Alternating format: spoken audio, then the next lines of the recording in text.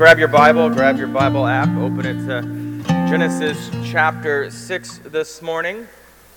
Last week we began and ended chapter 5. We won't be doing that in chapter 6. But you might remember last week we ended with this announcement of Noah's 3 sons, right? And so you kind of expect, well, chapter 6 is going to pick up with those 3 sons and move forward. It's not what happens, as you'll see here in a moment. In fact, we're not going to get back to their story until halfway through chapter 9 of Genesis, so it'll be a little while. Today's passage is going to explain the world at the time of Noah. And most of you know this, but it's not real great. It's not real good situations at the time. And so again, right, get Genesis 6 before your eyes because you're going to want to be able to look at it today. You want to be able to see it with your own eyes because this is one of those passages that it's complicated, right? Richard Phillips says, these are the most mysterious verses in the entire book. Kent Hughes says, this is the most debated text in the book of Genesis. And as Gus says, this is messed up, right? And while this is a complicated passage here, right, the overarching point of this passage, regardless of the way that you're going to end up interpreting some of these things here that we're going to look at in the beginning, the overarching thing at the end is incredibly simple, which is good. And what I mean by that is this, right? When we live in eternity and we get to like talk to the Lord, right, and hear, so what was really going on in Genesis 6? What are the details there? What was going on there, right? And it's all laid out for us. We might find out that, you know what, like a mystery story that you really put the pieces together wrong and yet came to the right conclusion is the kind of thing that's going to go on here, right? Because mercifully, the Lord has made the point of this passage undeniably clear regardless of how you put it together. And I know I'm setting up so much, you're like, well, what is happening here? We'll see here in a minute, right? So that should get you excited for maybe the 8 strangest verses that you're going to ever read. So there we go, right? Genesis 6. You got it before you. Follow along as I read aloud. When man began to multiply on the face of the land, and daughters were born to them, the sons of God saw that the daughters of man were attractive. And they took as their wives any they chose. And then the Lord said, my spirit shall not abide in man forever, for he is flesh. His days shall be 120 years. The Nephilim were on the earth in those days, and also afterward, when the sons of God came into the daughters of man, and they bore children to them. These were the mighty men who were of old, the men of renown. The Lord saw that the wickedness of man was great in the earth, and that every intention of the thoughts of his heart was only evil continually. And the Lord was sorry that he made man on the earth, and it grieved him to his heart. And so the Lord said, I will blot out man whom I have created from the face of the land, man and animals and creeping things and birds of the heavens, for I am sorry that I have made them. But Noah found favor in the eyes of the Lord. The grass withers, the flower fades. Let's pray. Heavenly Father, as we approach this strange and fascinating passage in Genesis 6, our prayer this morning is that you would open our eyes to behold wonderful things in your word. Through this process, we ask that you would form our minds, that you would transform our hearts, that you would direct our actions, that you would teach us, correct us, shape us to be more like you. Speak to us in your word, Lord. We are listening. In Jesus' name we pray. Amen. So you've probably seen a little of them here, right? But these first 4 verses here provide us with actually 3 interpretive conundrums. And we're going to consider all 3 of them as we get to them, and then we'll look at the big picture of the passage, and that's really where it comes to life. Now, on each of these interpretive debates, if you will, there are godly Orthodox theologians who passionately take different views, right? And along that thought, I tell you that so that you understand you can go either direction, or there's a third direction, actually, right? That you can go, and they can't both be right? They're not all right, but they are all within orthodoxy, meaning you haven't gone to some heresy about God because you take one of these views over the other one. So let's get into it. Our first conundrum here is to simply identify in verse 2 who are the sons of God, as well as who are the daughters of man, right? And And I'm going to give you two options here, right? There is a third one. There's the Green Party that's not going to get elected, but is a viable option. And I just don't deal with that today. But it is another one in case you know anything about it. So let me just start with a short summation of each view here, right? The first view is this, what we'll call the Sethite view. And in this interpretation, the sons of God refers to men in the godly line of Seth, right, in that lineage, who think the women in the ungodly line of Cain are incredibly beautiful, and they take them to be their wives. Therefore, mixing the line of Seth and the line of Cain, right, the good line and the bad line, and that's in it. In this view, then, the Nephilim, in verse 4, are just marking a time period, and I'll explain that in more detail later. So that's the one view, the Sethite view. The other view is what we'll call the angel view. It says that the sons of God are angels, or since they go rogue here, I guess we have to call them demons, right? In this view, the male-ish angels are like, these human girls are really hot, right? And so they introduce themselves to these human girls. Maybe they modify that old line, right, saying, ask me if it hurt, right? And when she says, did what hurt? They smoothly responded, well, when I fell from heaven, right? Something like that. It's got to have come from somewhere.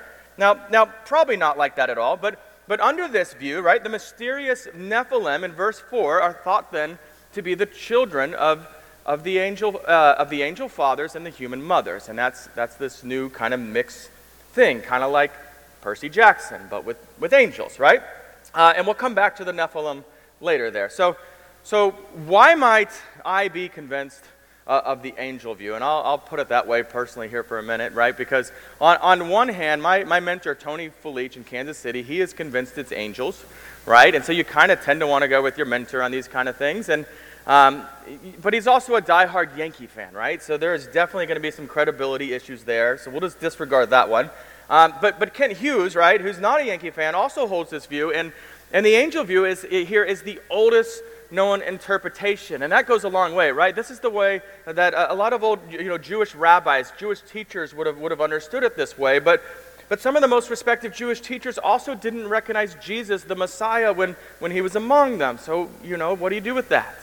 Now the ancient but non-biblical book of Enoch explains this story as angels and humans, and it's kind of that's again, right, would have been an old interpretation. Now, in the scriptures, unlike in pop culture today, right, but in the scriptures, angels are always referred to as males, as he, right, with masculine names, and so you got that going in favor of this. But the most convincing of evidence is from other passages in Scripture, right? Because we see this phrase in other places, right? The sons of God in Job 1:6. You remember Job 1:6? I'll just read it to you. It says, "Now there was a day when the sons of God came to present themselves before the Lord, and Satan came among them." And the idea there is these are angels that have come presented themselves to the Lord, and Satan's with them. So, that's not descendants of Seth then, right? It's about angels. Psalm 29:1, Psalm 89:7 also use this phrase, the sons of God, in a way that is clearly speaking about angels. And then when we get to the New Testament, in Jude 6, right, there's this statement that sounds like it refers to the events in our passage. Listen to this. It says, "The angels who did not stay within their own position of authority, but left their proper dwelling, God has kept in eternal chains under gloomy darkness until the judgment of that great day." And so you can picture and think, okay, so that's what they did, and this is what ended up happening, right? Or 1 Peter 3:19, where we read, "Christ went and proclaimed to the spirits in prison, because they formerly did not obey when God's patience waited in the days of Noah." Does spirits here actually, is that a reference to angels?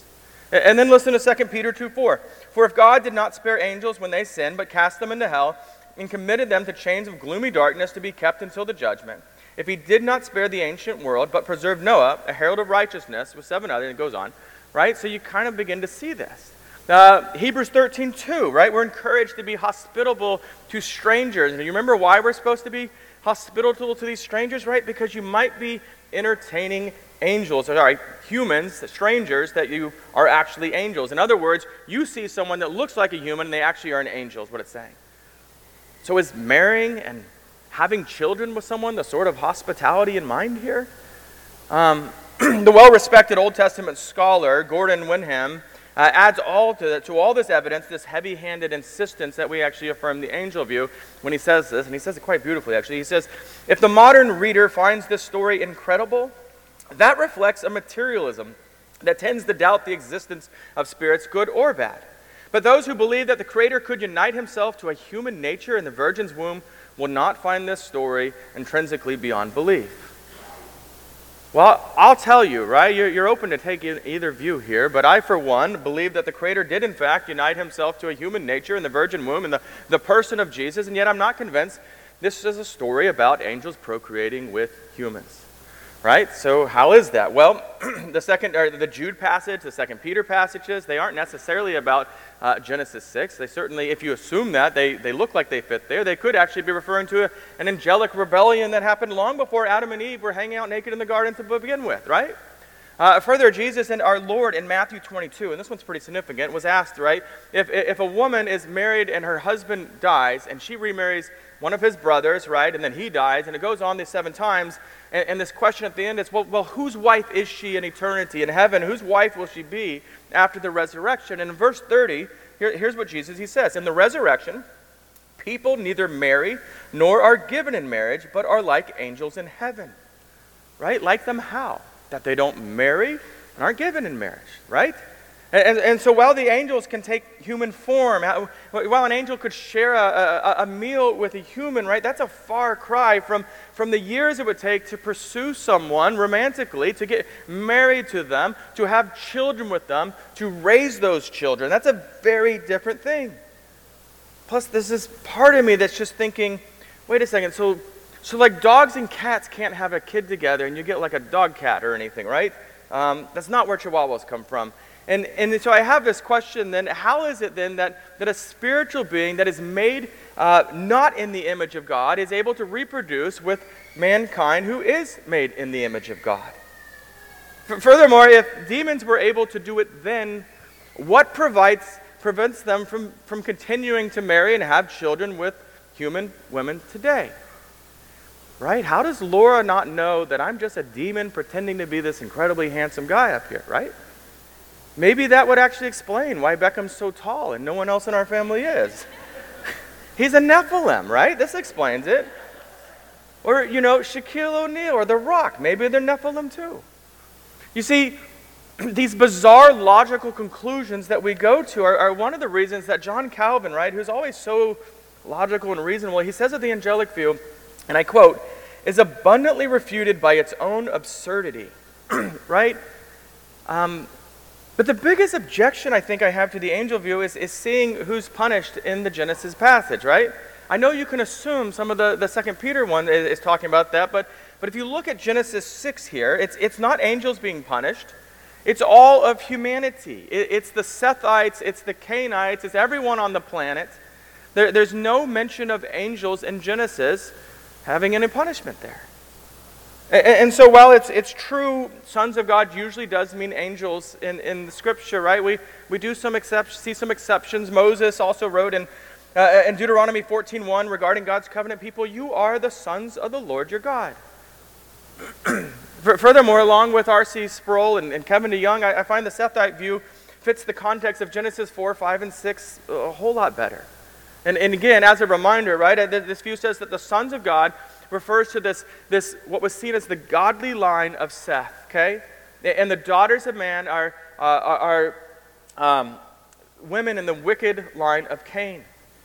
And if we take it there, just at what we're seeing here in Genesis 6, right, then we begin to see that the point is this, that these men who are in this godly line, the hopeful line, right, but now these Sethite men are not acting godly. Even they have degraded in this sense. They are following their lust for these attractive women, even against true spiritual wisdom of not marrying outside of the faith. And even that idea fits everything we see in the Old Testament, right? Where God requires his people to not marry outside of the faith. And when we get to the New Testament, right, the Apostle Paul says in 2 Corinthians 6:14, and this is broad, but also applies to marriage, right? Do not be unequally yoked with unbelievers. For what partnership has righteousness with lawlessness? Or what fellowship has light with darkness? Now listen, it is good that you find your spouse or your future spouse attractive, right? That's a good thing. That's a gift of the Lord. But the Scriptures teach us, men and women, right, to prioritize spiritual faithfulness over outward physical attraction. To quote Calvin again, he says, marriage is a thing too sacred to allow that men should be induced to it by the lust of the eyes. And this is because marriage is this holy union between a God-honoring, Jesus-trusting, Holy Spirit-filled man and woman who are committed to the glory of God and the service of the Lord. Also, this Sethite view explains why God is not just angry at Cain's line, but all of humanity, right? Because it's all come back together in this regard. And this sinful intermarriage then of these two lines explains how it is that Noah then is the only righteous offspring of Seth left in these 9 generations. It doesn't go into details, but it's easy to see, right? I mean, certainly he must not have done the same thing. And I want you to see one last thing before we move on here, and that's how this event parallels the sin of Eve in the garden, just because it tells you a lot about how sin works. And if you see this parallel, you're going to understand how sin works in your own life as well, right? So back in Genesis 3:6, Eve saw that the tree was good for food. We're told that it was a delight to her eyes. We're told that she desired it, and then we're told she chose sin. She took fruit, and she ate. Now you see the pattern in our passage here, right? These godly men, if you take it in this view, right, of the line of Seth, they saw that the ungodly daughters of Cain were a delight to the eyes. They desired them sexually, and they chose to sin. They took them as wives. And again, like in the garden, the consequences are incredibly tragic. And we'll see those here in a bit. Now, again, for what it's worth, that's the same pattern that we follow in most of our sin as well. Seriously, evaluate the next time you find yourself in some sin. Just go back and say, what led me here? What were the steps? And tell me if you don't see something incredibly similar to this pattern here. Now then, right, the next conundrum, rather, is here that we're going to see is in verse 3, right? You got that first one settled, you have a view. You agree with me, you think I'm an idiot, or you're green partying, that's okay, any of them fine. Now to understand verse 3, right, when God says this, let me just read it to you. It says, "My spirit shall not abide in man forever, for he is flesh, his days shall be 120 years. One view is that this means people are no longer going to live to 900 years like Methuselah, or a little less than that like Jared, right?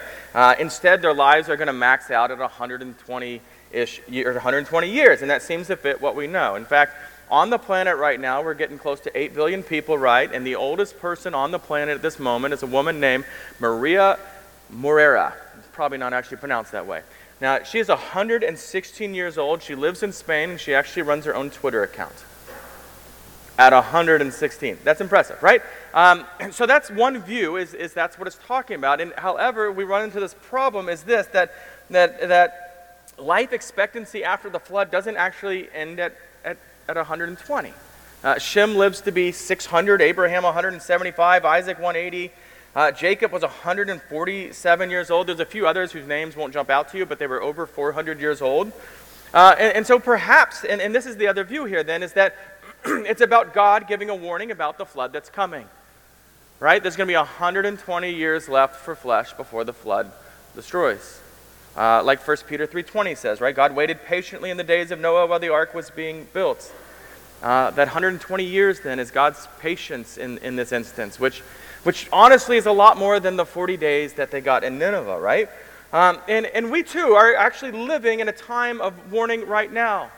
You will die, right? Or Jesus will return. One of those two things. And you have now until that event, right? The return of Christ to make peace with God through faith in Jesus.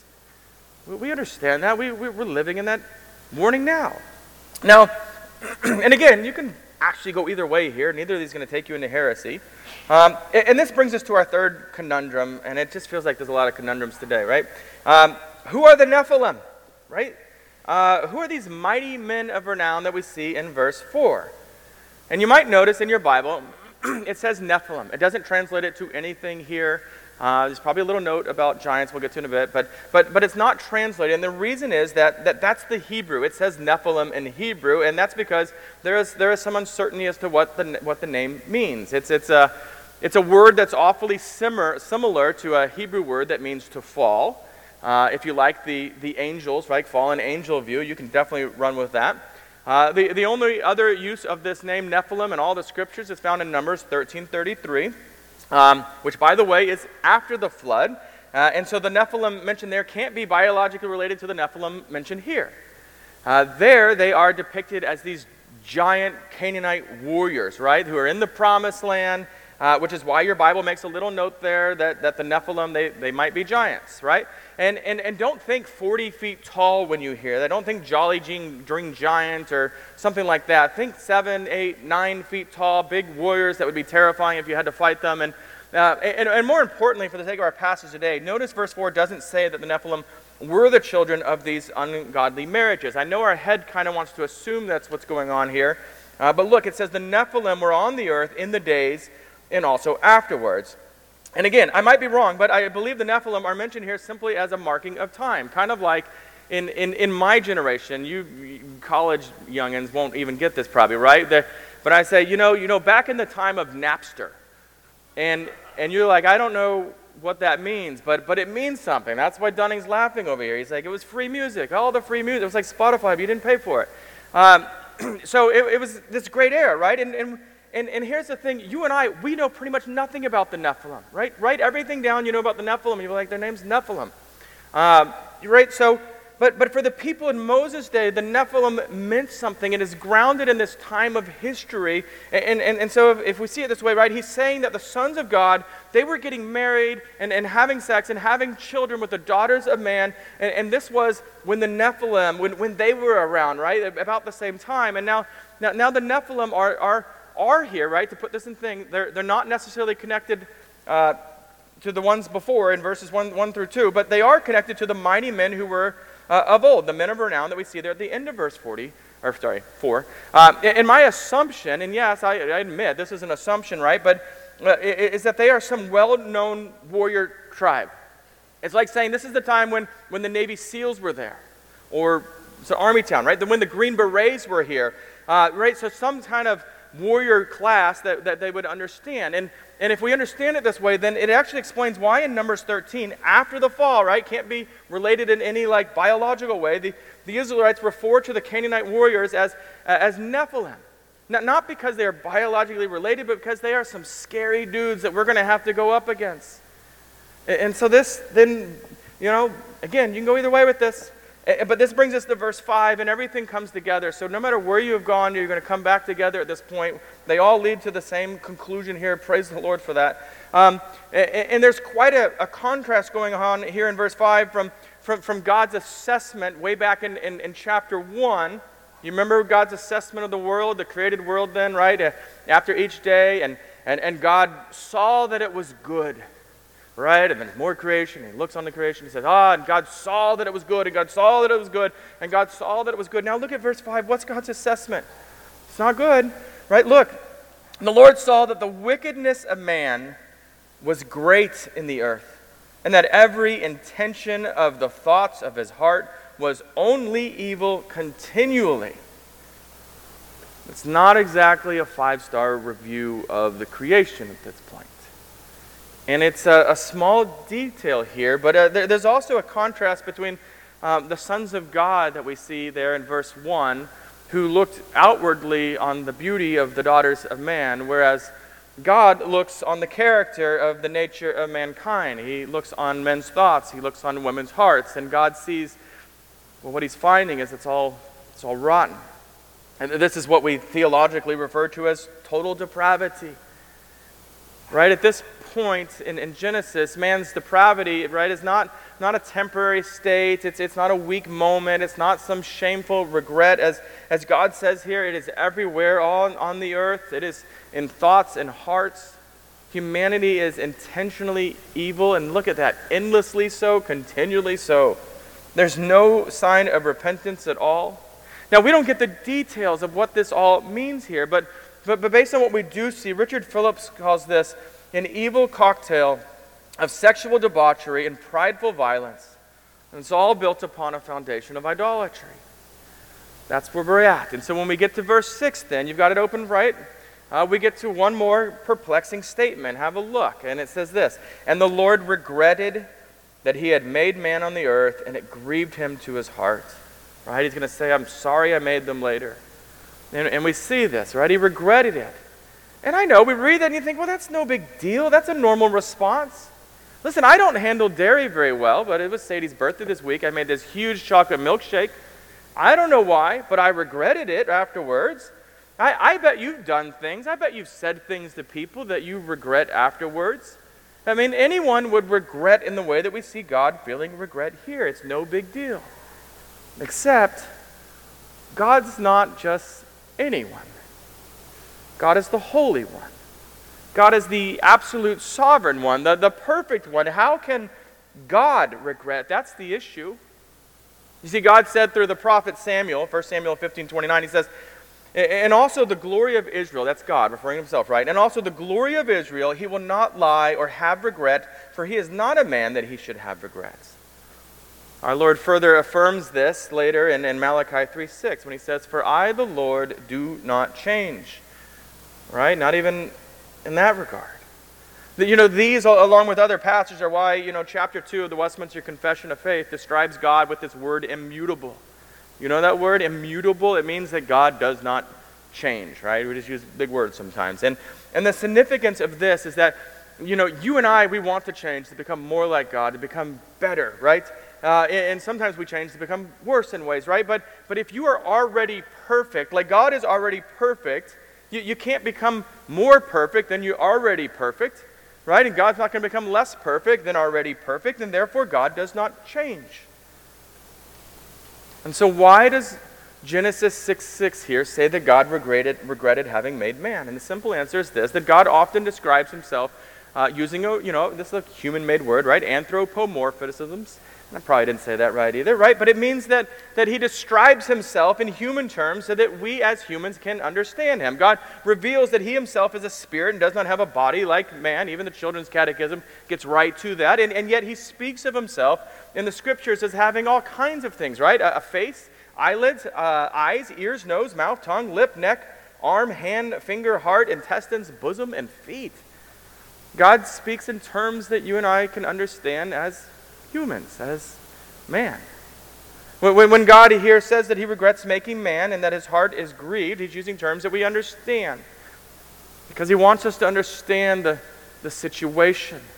You see, when God observes that the outward sin, the depraved hearts and the wicked intentions of man and women are evil through and through, it's painful in a sense. God is filled with heartbreak. He's filled with righteous anger. Something like emotions, right? I don't know that that's the right word to explain it, but something like emotions in God. After all, God's not a computer program. He's not Siri or Alexa or Janet or anything like that. God has personhood. That's an aspect of God. But here in verse 6, these words are intended to provoke you when you read it, to draw something out of you, to draw us in, to show us the gravity of the situation, so that these words are showing us why God does what God does next. Because it's going to seem crazy to us. It's going to seem extreme to us. Look at it, verse 7. Look what God says. He says, I will blot out man whom I have created from the face of the land, man and animals and creeping things, the birds of the heavens, for I am sorry that I made them. Blot out. You reading this and understanding it, God's going to kill everyone. Does that seem too extreme? Too radical? Too harsh? Does your opinion of God, when you read this and really think about it, does it go down? Like, that's just not right, God. I mean, can you say that, right? It's interesting, isn't it, how quick we modern folks are to judge God for the flood, to judge God for hell and wrath and upon guilty sinners, to judge God for anything that we see unjust or wrong. And I can't help but think it's probably because we don't understand the holiness of God. Not really. Not deeply enough. I know I don't. Not really. Not on a daily basis. Instead of judging God, every soul on this planet should fear God's righteous judgment upon us. We may think that we are able to judge God, and it's not real, right? We don't actually have the authority to do that. I saw some stuff in the news recently where there's some towns around the country that are voting to pass this ceasefire in Gaza. And the irony is you don't actually have the authority. You're not in Gaza. You're not part of Israel. You're not... What are you doing voting for that? You don't actually have that authority. That's kind of the way we are when we try to judge God. That's not our place to be. We're told who to fear. I mean, Jesus in Luke 12:5, he says, I will warn you whom to fear. Fear him who after he has killed has authority to cast into hell. Yes, I tell you, fear him. You and I are all hyper aware of everyone else's sin.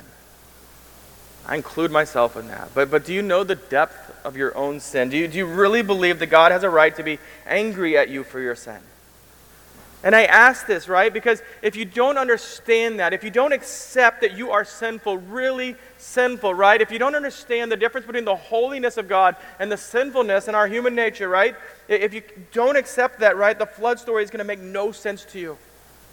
It's just going to look like a crazy, angry God for no reason. Not only that, the cross will not make sense to you either. So you understand just what it is to be sinful and what it is for God to be holy. And so God has declared here that he is going to blot out the whole human race, right? That's not good. Not good at all. So what hope could God possibly speak in this moment, right? After saying that he's going to wipe out everybody, what hope could he speak?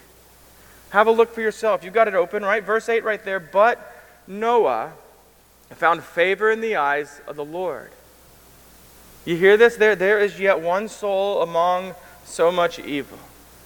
We'll see later there's one family that is not grieving the Lord's heart. And really this is not about Noah here. This is about God.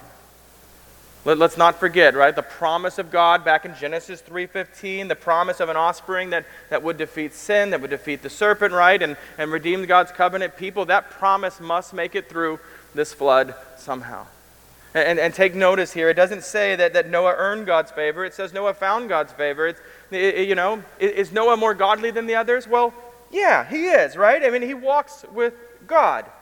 But even that is a grace of God to him. That the Lord has sustained him in that regard. As the 17th century English pastor John Gill wrote of Noah, he says this man and his family were the only exception to the general apostasy. God always reserves some. In the worst of times, for himself, there is a remnant according to the election of grace. It was but a small one, and that now appeared, and this was owing to the grace of God and his choice upon that, and not to the merits of the creature. This grace, which Noah found and shared in, was the favor and the goodwill of God. God saves Noah and his family just as he saves you today, right? As a free, unconditional gift that ultimately Christ purchased for you upon the cross with his own blood.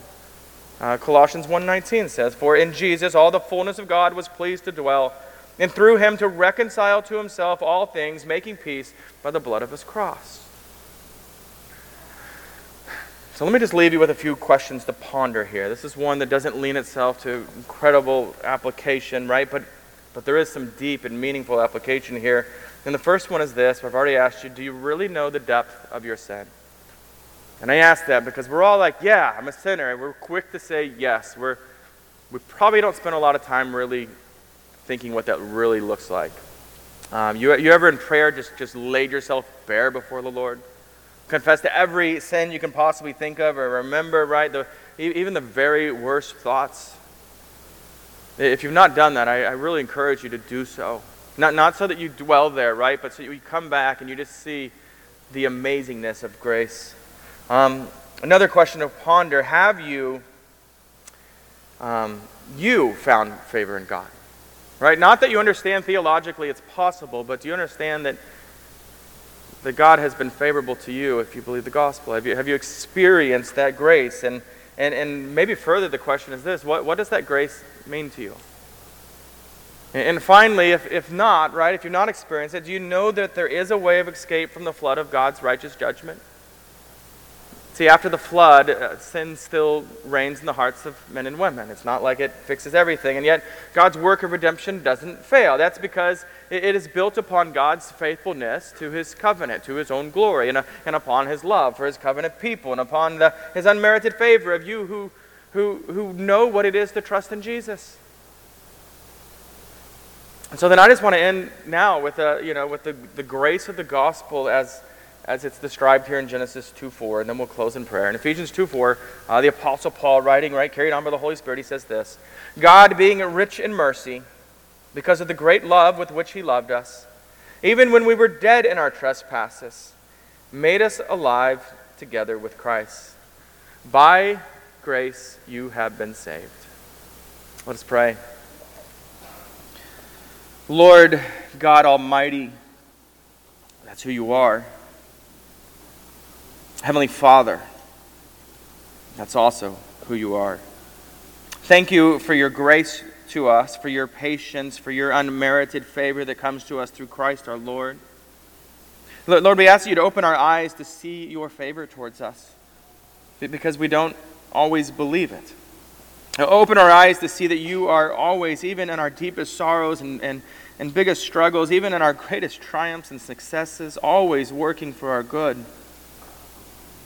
Lord, if we don't actively, currently find our refuge in you, please lead us to faith and repentance in Jesus Christ, or renew that faith and repentance, Lord, so that we would be set free from sin and misery, from guilt, from wrath, from all that we have earned with our unholiness. It's in Jesus' name that we pray this. Amen.